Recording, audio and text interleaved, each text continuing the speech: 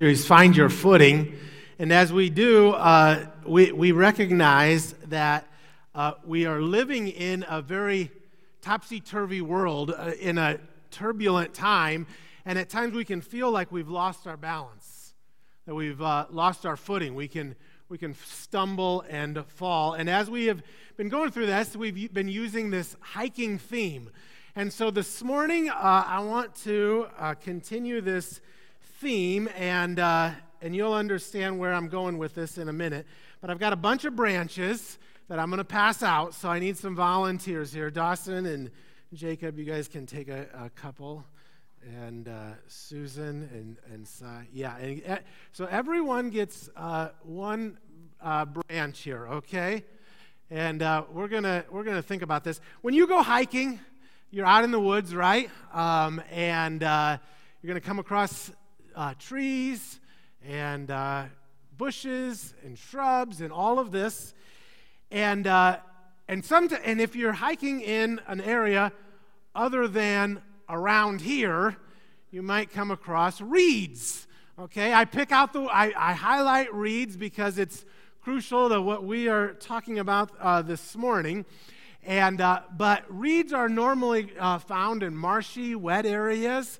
And so we don't got any marshy, wet areas around here. We live in a desert. But this is to represent what is like a reed.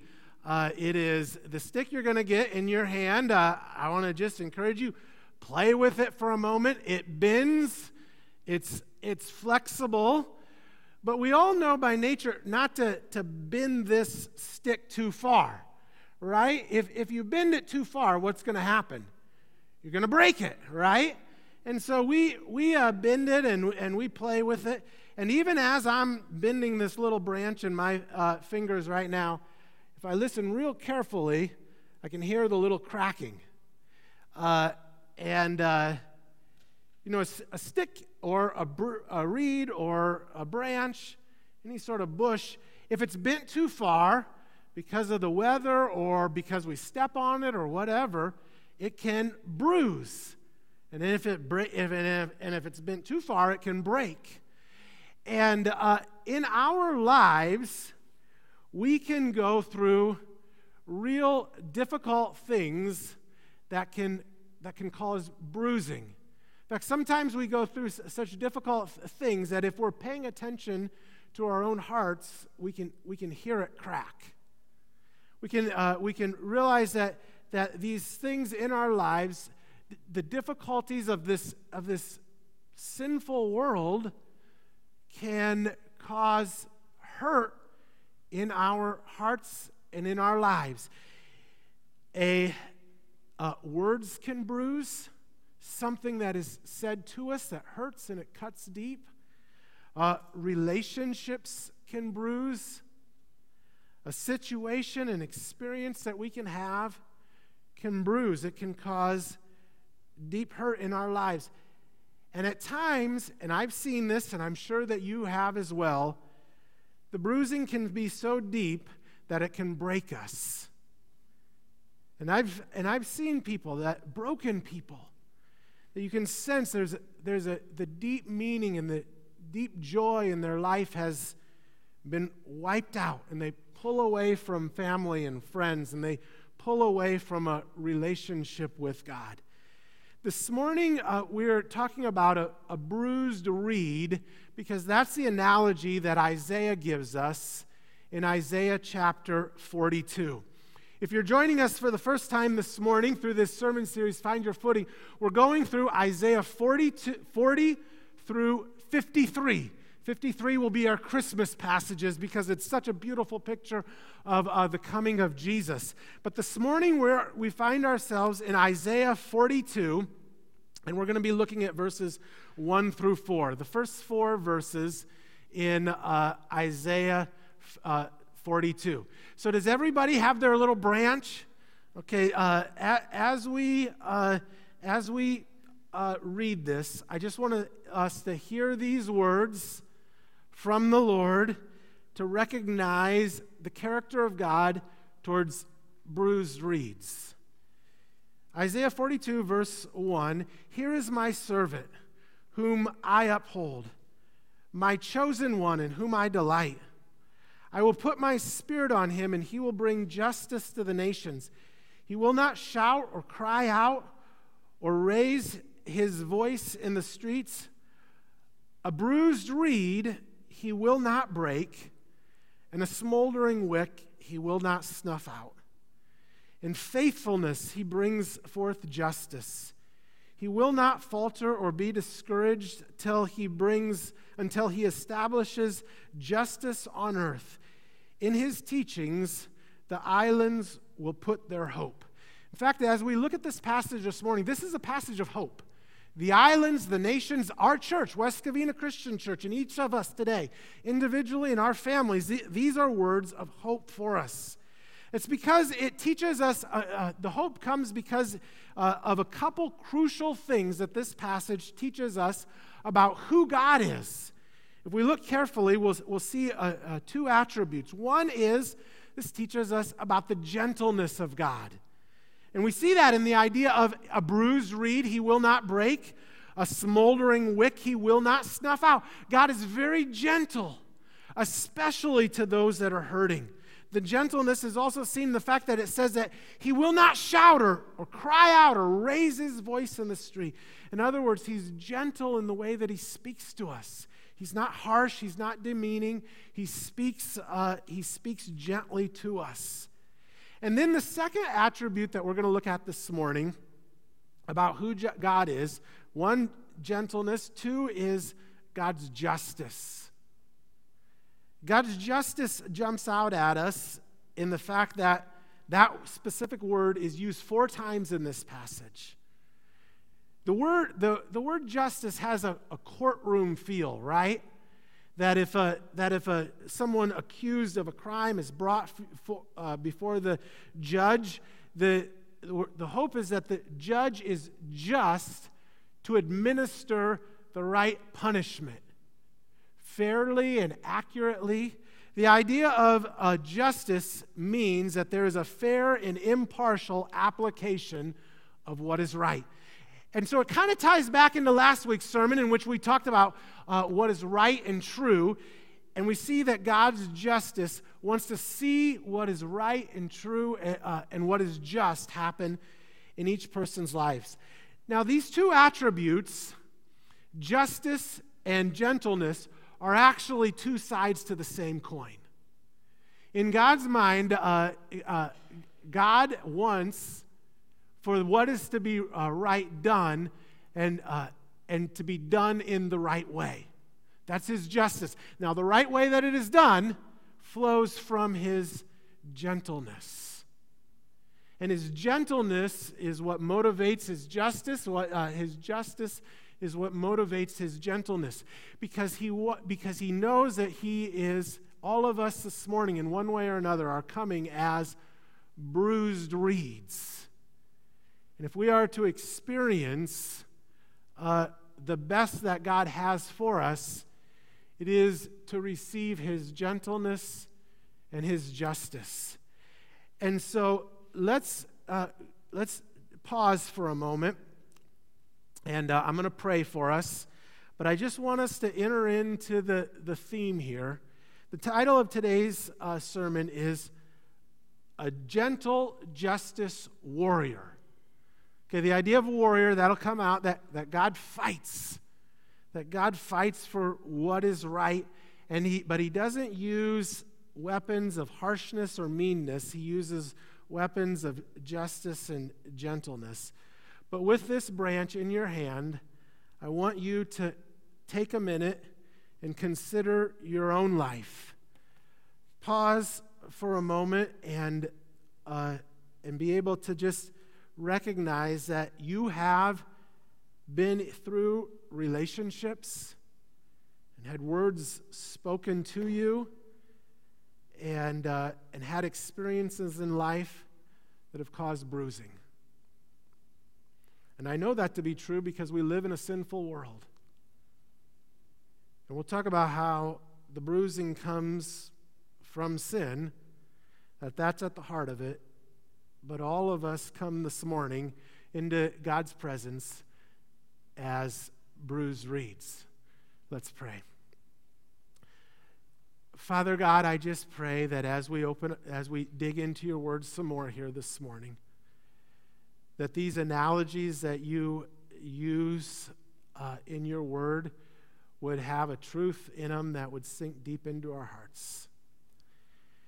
And God, what's hard is, like, even as I talk about this, I know I have been bruised, and I know I've been the person to cause bruising at times. And that breaks my heart.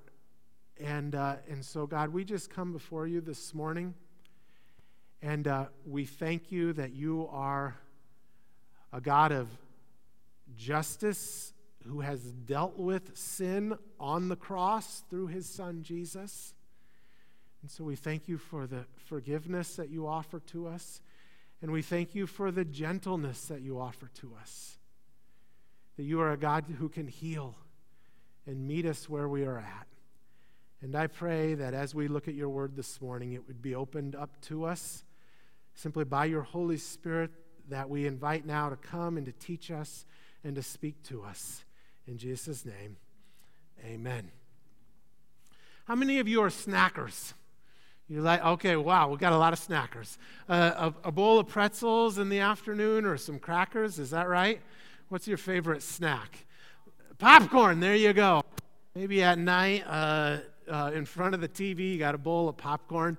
Snacking seems like a good thing in life. Nothing wrong with a little snacks here and there, right? As long as it's not snacks on M&Ms all afternoon or something like that. But snacking seems fairly innocent. One day, Jesus and his disciples were traveling from one town to the next, and as they were traveling, they would pass through the fields, little worn paths that would travel through the fields. Right up next to the path were plants, weed or some sort of plants with some grain on them, and as they go, they think nothing of it, but they're snatching off the grain as they go. They remove the husk as they rub it in their hands and pop it into your mouth. Kind of like sunflower seeds would be a good snack, right? And so they're eating grain as they go along, and you'd think, no big deal, pretty innocent. But the Pharisees see what happens, what Jesus and his disciples are doing, and they're indignant about it. What are you doing? You can't be eating that grain. And it wasn't because it was along the side of the field and they didn't own the field, because chances are along the side of the field, that's just public property. The reason they're so mad is because they're doing this on the Sabbath. And the idea of shucking grain and eating it would have been considered, quote unquote, work. And the Pharisees are upset. Now, Jesus hears what they're saying, and he points to one of their heroes, to David, and he reminds them of what David's followers did at one point in the Old Testament. And the Pharisees, hearing the example of David, they have no counter argument. And so they shrink back in the distance again, but they're watching. They're watching like a hawk, waiting for Jesus to mess up because they want to accuse him and they want to discredit him. Now, in this passage in Matthew 12, on the exact same day, as the Pharisees continue to watch Jesus and his disciples, there's a man, and it's the same story, same pericope. There's a man that comes to Jesus with a withered hand. And now the Pharisees are watching, and Jesus knows that they are watching. In fact, without any prompting, he's going to do something in a moment. But he knows that if he were to heal this man with the withered hand, Pharisees are going to be up in arms. You can't be doing that on the Sabbath. And so what do you think Jesus does? You think he caves to the pressure and heals them on the next day, the first day of the week? Or do you think that he heals the man with the withered hand? Well, we know the answer, right? Because we know the heart of Jesus. Jesus heals the man's hand, and it doesn't tell us what the reaction of the man is. I assume he's overjoyed. I'm assuming he's filled with joy and gratitude. But as soon as the man's hand is healed, Jesus doesn't wait for the pointed fingers and the accusations of the Pharisees. He addresses it right off the bat. And what does he do to address what they are about to accuse him of? He quotes word for word Isaiah 42, 1 through 4. And he says, today in your midst, Isaiah 42, 1 through 4 is fulfilled. And what Jesus is saying is this healing is a demonstration that that God, who is just and who is gentle, that Jesus is that God, that he brings these things into this man's life. And it's a beautiful illustration. The first verse of Isaiah 42 says, "Here is my servant, whom I uphold, my chosen one in whom I delight." And Jesus says, I'm that servant. And so just the fact that Jesus has come and that he is our Savior and Lord, all of these verses in Isaiah 42 apply directly to us. Because this is Jesus' heart to us. Jesus is, first of all, gentle. God is gentle. When we think of the bruised reed in light of God's gentleness, it says that God will not break a bruised reed. Now, bruising comes into our lives, as I said, because of sin. Ultimately, it's always because of sin. One, because of our own sin. And we can do things that bruise ourselves. We have had an act that brought difficulty into our own life, something we should not have done. It could be we've had a relationship. It could be that we've had a sinful habit or a sinful lifestyle. Our own sins can sometimes bruise ourselves. But sometimes the bruising is no fault of our own. Sometimes it is because someone else has bruised us. My wife is a social worker who works with children, and sometimes the children that she works with, it is so sad the way that they have been hurt and abused and bruised for no fault of their own, just innocent kids. And sometimes the bruising is so bad, we talk about a bruising that breaks. Sometimes the bruising is so bad that they will be broken except by the tremendous intervening grace of God. That's God's gentleness. And that's our prayer, that God would do that. But sometimes it's not our own sin that causes the bruising, and sometimes it's not even the sin of others, but it's the fact that we live in a sinful world. A woman who experiences a miscarriage, or a person who loses their job, not because they messed up, but because the company is downsizing, or a person who has the loss of a loved one, things that happen because sin and death have entered into this world. We have all experienced life's disappointments and been bruised by life's pressures, expectations, and failures. And the promise of this passage is that God will not break a bruised reed. In fact, the opposite is true. God will bind up and heal a broken life or a bruised life. And then the second analogy that is used here is that of a smoldering wick. Now, I should have brought a candle or something, but you know the image of a smoldering wick. The fire is almost out, to use the analogy here. It's almost out. Now, I think of the fire in our lives as something that exists because we are created in the image of God. When we are most alive, when the fire is burning within us, it is when we are alive to the things that are around us. We're thriving with great relationships, healthy, wonderful, life-filling relationships. There's a creativity that just flows out of us. There's joy and peace and happiness. And that's when the fire is burning within us. But we know that the difficulties that come into our lives can dampen the fire.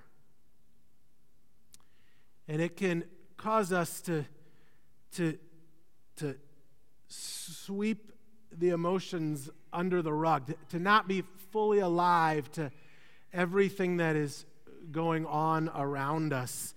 It can mean that our relationships are hurt, or that the peace and the joy and the happiness within us is lessened. Here is the promise of the passage again. God promises not to snuff out a smoldering wick.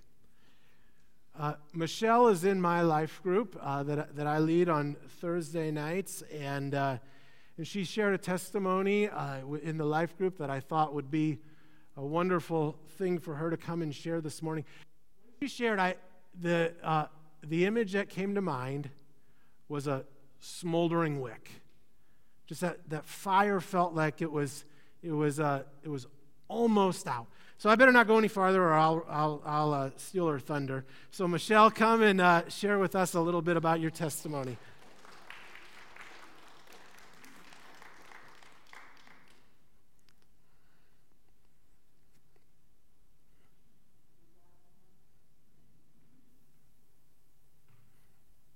Let me help you with that real quick.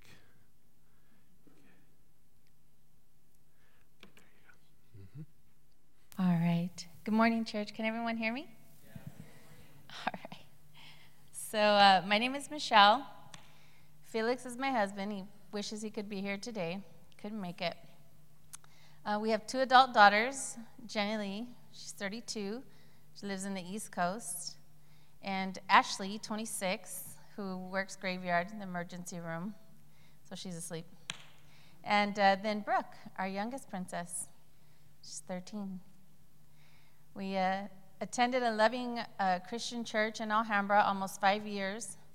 And during that time, Brooke grew from a happy go-married toddler in the infant area to playful music, singing, Jesus-loving kind of kid. Felix and I sometimes watch home videos of Brooke pretending to be a Sunday school teacher. In the video, her dad and I are sitting in the living room couch while Brooke is standing there reading to us from a Bible. I think we might. Does Jesus help other people? Yeah. Okay. I get a check mark. I have a question, Okay, teacher. which How old is Jesus? Because it's 4. It's 4. He's 4? I have a question. Okay, which one? Does Jesus love everybody? Okay, yes. Oh, okay. Okay, I'm all done. I have a Thank question. you. Okay, Do you love Jesus? yeah. Okay, everyone. When we moved to West Covina, we started going to a megachurch. Brooke still had fun-loving learning lessons about Jesus, but it was so big that there weren't any personal connections. Even after a long 6 years of fellowship, we didn't have personal relationships with anyone there. We attended regularly, and I started to feel like I wasn't growing in Christ. Every night, I read countless bedtime Bible stories to Brooke. Even though we are a family that prayed at every meal, and even though we read Bible verses daily, I still felt like the Spirit of God was withering away. I was feeling spiritually weak. As you all know, in 2020, every church was asked to close their doors. It seemed like immediately church was gone just like that. Almost even during a time when we all needed church the most. A few months went by, and then finally church on TV. Praise God.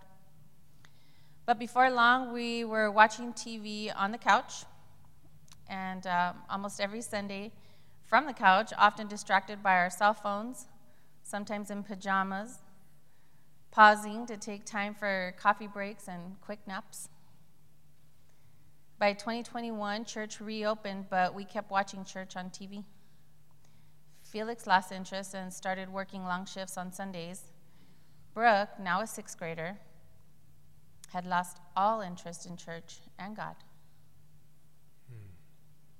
She would say things to me like, "Don't talk to me about God, Mom." I prayed and prayed that all this would pass. We were most definitely not growing toward God. In 2022, by the beginning of April, that mega church closed. We no longer had a church to go to. I felt very lost. I prayed for a place where we could grow in Christ together, especially a church for our daughter. I prayed diligently for God not to forsake us, grab a hold of my family.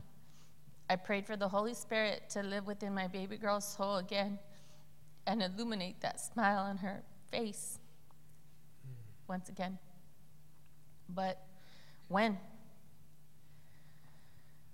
Well, on Saturday, June 18th, I took Brooke for a drive just to get her out of the house. But of course, she didn't want to go. I told her I had a sweet tooth and that maybe we could go get cake or pastry somewhere. No smile, no reply. As we drove up a street called Cameron, I saw a guy on a sidewalk sitting on a lawn chair holding up a big sign that said bake sale, car wash. So I drove right on in. I asked her to get down with me, and she said, "Nope, I'll just wait right here." I bought my baked goods, and just as I was leaving, a lady stopped me. She said, "Do you want to buy some boba?" I said, "No, thank you. I can't stand that stuff." But then I thought for a second, and I told her, "You know what? My daughter loves that stuff. Let me go ask her." So I ran to the car. I said, "Brooke, guess what? They have boba. Boba's your favorite drink. Can I buy you some?" She said, "Sure," and nudged her shoulder. And then I told her, "You need to get down so that you can pick your flavor." When she got down and went to order her drink, a handful of kids were in the kitchen area, and Brooke's face just lit up with a smile. And she said, "Mommy, those are my friends, Silas and Emily. Can I stay?" She was invited to youth group that night. Stephanie and her sister-in-law invited me to church on Sunday, so I attended, and I really enjoyed it. The following week, Brooke volunteered for Vacation Bible School and has been to every youth group meeting ever since. Amen. What an incredible answer to prayer. I just wanted to say thank you, Lord, for not allowing our flickering candles to go out during our weakest moments. Church, I want to say thank you for inviting us in and for embracing us with your kindness. You have no idea how much we appreciate it. We are finally growing in Christ again. Amen. Amen. Amen. Thank you. Thank you.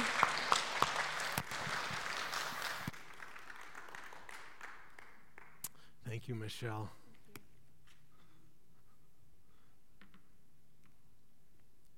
Isn't that a beautiful illustration? A smoldering wick he will not snuff out. And sometimes we feel like the light is just about to go out.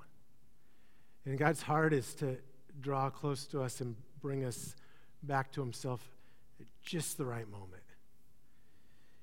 There's only one place in all of the Bible that Jesus tells us characteristics about himself. Now, there's places where he uses analogies and parables to describe himself, but there's only one place he speaks directly about himself, and that is in Matthew 11:29. And here is what he says about himself: "I am gentle and humble in heart." If there's any characteristic Jesus picks out about himself, it is that he is gentle and humble in heart. Dane Ortberg writes about Jesus, meek, humble, gentle. Jesus is not trigger happy, not harsh, reactionary, easily exasperated. He is the most understanding person in the universe. The posture most natural to him is not a pointed finger, but open arms. You see, Jesus' most natural posture is not the pointed finger to accuse, but the open arms to embrace. This is the God that we serve and who loves us so much. The first attribute is that God is gentle. Now, the second attribute, which is really very similar, is, like I said, two sides of the same coin, and that is that God is just. The idea that God is just means that he treats everyone fairly and impartially. He defends those, especially those who are weak and vulnerable, who cannot defend themselves, those that have no voice to defend themselves. In biblical times, the two most vulnerable groups were orphans and widows. These were the ones that could not defend themselves, provide for themselves. Speaking of God, in Psalm 68:5, it says, "A father to the fatherless, a defender of widows, is God in his holy dwelling."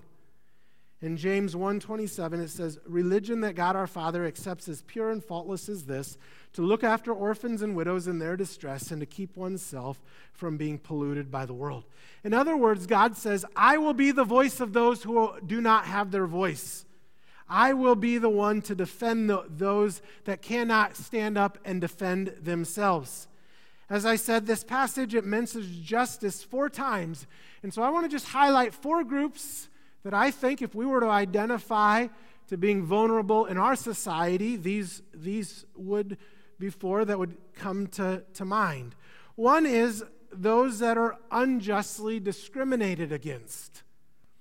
Now there's there's just discrimination and unjust discrimination. If you're going to go out on a date with your wife on Friday night, you're going to use some discrimination. Not to hire a babysitter who should not be alone with your kids. You're going to try to make that call and say, that person does not have a place in my life. To discriminate fairly is to say that there's a place where people have a certain role in my life or in society. But oftentimes when we think of discrimination, we're talking about an unfair discrimination. That people are treated unfairly for whatever reason. Galatians 3:28 says, this is in God's kingdom, there is neither Jew nor Gentile, neither Greek or neither slave nor free, nor is there male and female, for you are all one in Christ Jesus. In God's eyes, it is unfair discrimination to determine a person's place in our life or in society based on their race, their ethnicity, their gender, whether they're rich or poor, their social status, their education, whatever it is. And so we as Christians, we say, okay, let's stand on the side of those that are mistreated unfairly. A second group, and we've already talked about this some this morning, is the poor and the needy. As a church, especially with our mercy and justice ministry, we want to say those that are down on their luck, so to speak, that are poor and they're needy. We come alongside of them. In fact, Jesus says that the kingdom of God belongs to them. Luke 6:20 says, "Blessed are you who are poor, for yours is the kingdom of God." Mother Teresa once said, if you can't feed 100, feed 1. And that's our call. The poor will always be with us, as Jesus says, but it doesn't mean that we aren't responsible to help who we can. And so we think of the poor and the needy. The third category, and this is the one that is on the forefront of our minds because it's in the news all the time right now, is the unborn. The Dobbs decision to overturn Roe v. Wade has brought abortion into the spotlight. And I read an article almost every day that frames this as a discussion of justice, which I think it is. But to me, it seems that I look at it from multiple perspectives, but at least from one perspective, that the most vulnerable in this situation, the ones that do not have a voice, are the unborn. And in this debate, in the debate that we have in society, it hinges on when is the unborn, the being within the mother, a fetus, and when does it become a baby? And one day we really need to have a broad discussion on this, but I'll just say briefly, in trying to study this in depth, I don't see the Bible making such a distinction. Mary was told when she was carrying the Son of God Mary was told that she was carrying the Son of God from the moment when she conceived. And so abortion is a very difficult emotional subject, especially right now. And so as a church, I just want to say, before I move on to the fourth category, a couple things that I just want to make sure that we're really sensitive here, that we can say a few things. One is, first of all, we do not stand, as the quote I read a moment ago, with a pointed finger to accuse. To those who have had an abortion, we express as clearly as we can that we as a church and God loves you and cares for you and can heal and can forgive. And to moms who have had their baby and it would have been, quote unquote, easier if they didn't, we stand to support and want to help in any way we can. And and I definitely put this in quotes, to the quote unquote unwanted children, we want to say in the strongest way possible that in God's kingdom there is no such thing as an unwanted child.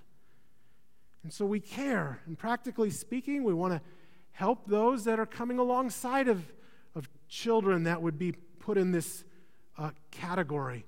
We want to come alongside of foster and adoption agencies and those that are caring for those that are, quote-unquote, unwanted children. My father-in-law several years ago told me that, when he was born, his mom conceived at the age of 40, and the guy was long gone by that time.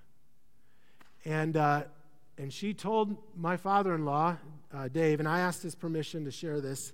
He said that he would want me to. His mom told him that if abortion would have been readily available, he would not have been born. And that's hard because this is a man that I love very much. And I would not have been married to my wonderful, beautiful wife, right? And so, as a church, I bring this up, that we're sensitive to all the feelings that go along with this issue, but we stand with the unborn. And I know that there are situations where it's really difficult, where the mother's life is at risk, or the pregnancy has certain circumstances around it. But by and large, we just say that's who we stand with. And then lastly, the fourth category I'll give us for justice is those that are emotionally hurting and wounded. And I kind of give this as a big catch-all, because God will bring people into our lives that He calls us to come alongside of and help. And it's kind of like the story of the Good Samaritan, the person that's traveling along the side of the road and there's someone there. That's an act of justice to come along and help him because he's in that situation. And it's a terrible situation. God's going to bring people into your life, probably even this week, that need care and love and support. And it would please the Lord if we would be His hands and feet in that situation. You see, God is very passionate about His gentleness and His justice. And so I just want to look at one other verse in Isaiah 42 before we close this morning. And that's verse 13, and I'll just read the first part of it. The Lord will march out like a champion. Like a warrior, He will stir up His zeal. In other words, God's a warrior. He's a fighter. He fights for what's right. He fights with gentleness. He's a gentle justice warrior. Now, I know justice warrior has all kinds of connotations. I mean it in the best way possible, that God fights with justice and gentleness. And so let me take a minute as we close this morning. I really feel like the most important thing for us to do is to each of us come before the Lord as our gentle justice warrior. This morning you are here as a bruised reed and a smoldering wick. And for every one of us, the fire may not be burning as bright as God would like it to. In fact, that's his continuing sanctifying work in our hearts, that he continues to revive us. But all of us have some bruising. And I just want us to take a moment before we close today to acknowledge that pain and that hurt. The pains, the pressures, the struggles of life have bruised. And there are times when the sadness comes and you feel like crying, or you toss and turn at night wondering what you should do about this situation, or if you should have this conversation, or what you could have done differently in that situation. And the heart is bruised. And I remind us this morning that Jesus stands not with an accusatory finger, but with open arms. He is gentle. He is just. He will not break bruised reeds. He will not snuff out smoldering wicks. In fact, he wants to bind up. We have each week in our program this picture. And it's a picture of a fire. And the picture is meant to represent our mission statement, that we exist to spread a passion for God so that he is above all else in our lives, church, and community. And I got thinking about this picture of a fire, because the fire kind of represents a passion for God. I got thinking about this picture of the fire with a smoldering wick, right? And in this little illustration, we have three flames: to grow, to worship, to serve. In our mission statement, the grow kind of comes that we spread a passion for God in our own lives, the worship in our church, the serve in our community. But I got thinking about this in light of our message this morning and how God revives our spirit. Sometimes it is to grow spiritually. We come with an open Bible. We come with a heart of prayer. And even this week, I'll admit, it is to come with a spirit of repentance for me. That part of the reason the bruising in my life has been because of how I have bruised others. And sometimes that growth comes with the band of brothers and sisters, like in a life group. God can heal and bring renewal to our own hearts. It comes in worship when we sing and even on our own as we gather quietly just to be in the presence of God and to acknowledge who he is. There's a healing that takes place. And then also there is a healing that takes place when we serve. And that's a beautiful thing. Sometimes when we get outside of ourselves to focus on our own needs and to focus on the needs of others, it's amazing how that actually revives the passion within our own hearts. So I just highlight that because I do believe that God has given us the means for us to be healed, that his heart is for us. He does not break bruised reeds. Let's go before the Lord in prayer.